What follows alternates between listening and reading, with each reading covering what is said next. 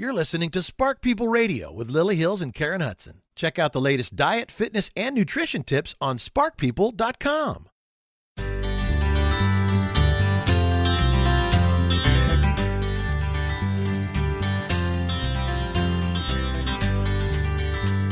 Welcome to Spark People Radio, inspirational, motivational, and educational radio guaranteed to spark your day and spark your life. That's our mission. I'm your host, Lily Hills, your wing girl on your way to your healthiest weight and your happiest self. And we have all sorts of cool tools and perspectives to get you healthier starting today. And we've got an incredibly inspiring story for you today, an against all odds kind of story that's going to knock your socks off in the best possible way. And I want to start today by talking about a story in the New York Times that gave me some additional insight into how we can actually use our minds to reach not just our overall health goals for the year, but our daily goals around exercise. So there was a study done that was published last month in Medicine and Science in Sports and Medicine that confirmed the fact that if you tell yourself during exercise that you're not as tired as you think you are, you could make that statement true. So that reminds us that the body intertwines with the mind in ways that really we're only starting to understand. But in this research study, what they did, they went in to determine whether or not verbally encouraging yourself during a training can impact your energy levels and stave off fatigue. So they had two teams, one side was coached in self-talk, the kind of verbal banter that many of us and actually many world-class athletes engage in during workouts. That verbal banter, like encouragement, whether done aloud or silently. So one of the teams did not have any coaching, and what usually happens in situations where you're forced to work out is there's a little bit of that, oh, I don't want to be here. Oh, this is so hard. Completely understandable. But the challenge with that is that it makes it harder to work out. So the athletes that engaged in, I'm feeling good, I'm doing great, I'm getting it done, I'm going to feel fantastic afterwards, those people that use that motivational self-talk, it improved their performance. Absolutely improved it compared to those who weren't talking that way to themselves. So the people in the study that were using the verbal self-encouragement, they were saying it in some cases out loud, actually saying, this is great, you're doing it, pumping themselves up. And in other cases, they were just saying it internally. But the point is that every single day, you have a choice between thinking in a way that's going to serve you and move you forward and make it easier, or a way that's going to make it harder. So that relationship between your mind and body, it's a very, very big deal.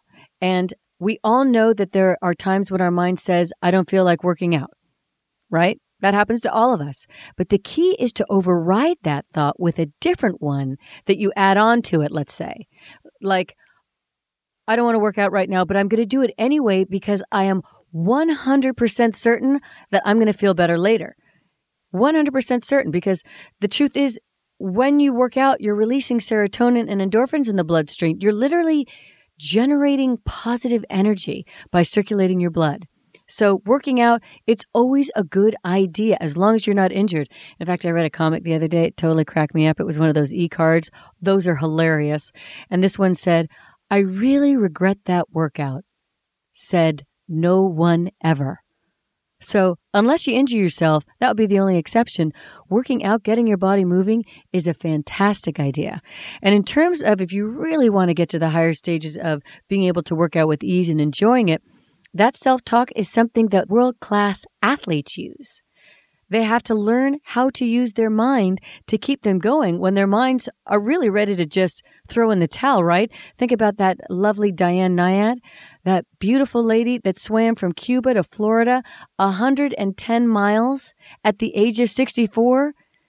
I just know that her mind told her thousands of times on that trip that this was too hard, that she couldn't do it, but she ignored it mile after mile after mile. That one really blows me away. She must have, I'm sure at some times she'd override it and say, no, we're doing this. Come on, only 50 miles to go. Can you imagine that?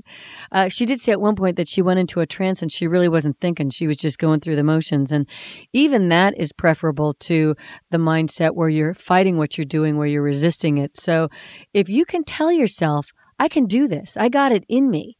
I can make this happen. This isn't going to be that bad. I'm going to feel wonderful afterwards. That type of dialogue, practicing it every day, it's going to make it easier for you. And let's face it, all of us want a little bit more easy these days.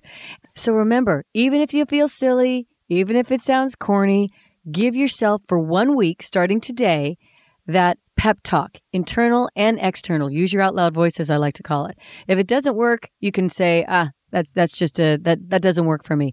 But at least try it for a week so you can see whether or not it doesn't transform your relationship with working out. And doesn't that sound good? Focusing your mind on what you want versus what you don't want. And our next guest is going to prove this point perfectly. This lady has been dealing with chronic pain since childhood, deals with it every single day. But she still works out every day because in spite of the pain, it makes her feel better.